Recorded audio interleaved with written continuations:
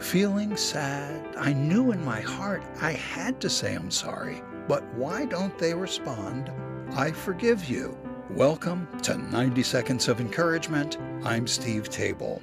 Guilt and regret were discussed by my Cornerstone Community Bible Church home team, and that forgiveness may be a form of a love language. Now, the actual love languages in the book are words of affirmation to express love and appreciation, physical love to show love, quality time to show undivided attention, acts of service to ease burdens, and receiving gifts to reflect thoughtfulness. How do you choose what's best after this?